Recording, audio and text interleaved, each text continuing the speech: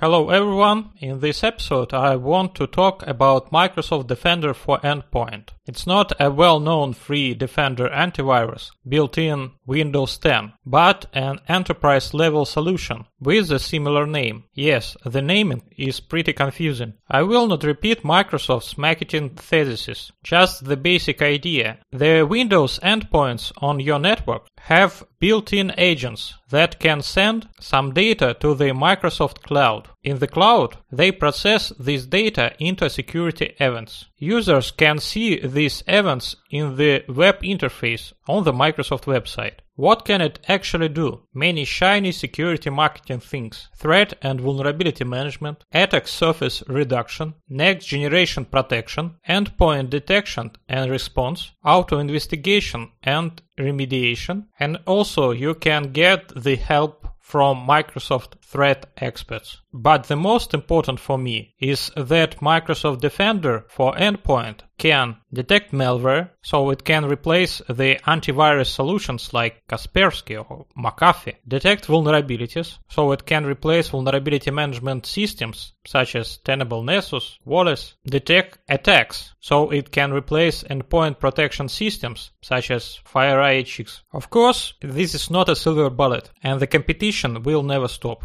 But still, the fact that Microsoft controls the operating system is an enormous boost to their corporate security products. So, when you log into the graphical user interface at https://securitycenter.windows.com using a domain account like johnsmith@corporation.com, you will see many tabs and specialized dashboards. For example, the Security Operations dashboard with active alerts, active automated investigations, machines at risk, users at risk, and so on. Or threat and exposure dashboard with different scores for devices and security recommendations. But I think the most useful is the device inventory, where you can see a list of all assets and information related to asset: device name, domain, risk level, exposure level, OS platform and version, health state, last device update, and tags. And then you can click on the host and get the detailed information, including the list of alerts, installed software, vulnerabilities, missing KBs, and so on. What is very important, the vulnerabilities are not only in Microsoft products. Here I would like to stop talking about graphical user interface. For those who are interested in all capabilities, I recommend the official marketing video by Microsoft and related articles from the manual. View and organize the Microsoft Defender for Endpoint device list and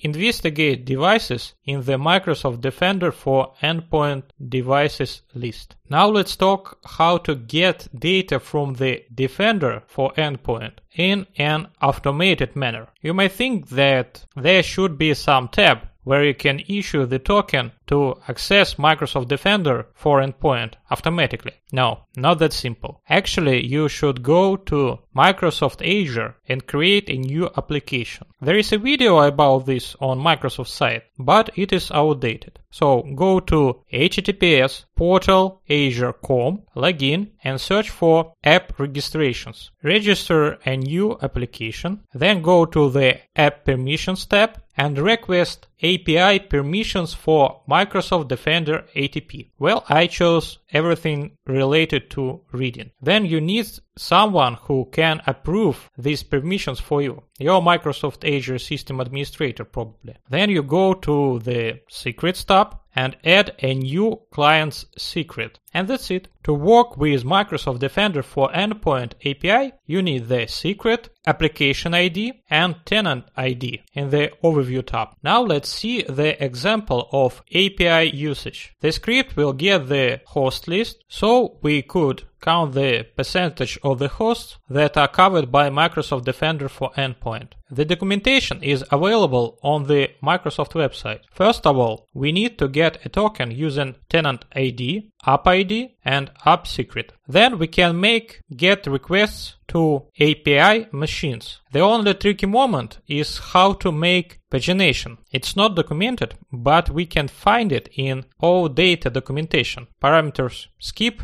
and top. In the output, we can see the host name in computer DNS name, OS platform, OS version, agent version, risk score, exposure level, and other basic parameters. I hope that's enough for a start. Again, full documentation with examples is available on the Microsoft website. That's it for today. Please subscribe, leave your comments, follow me in social networks. See you next time.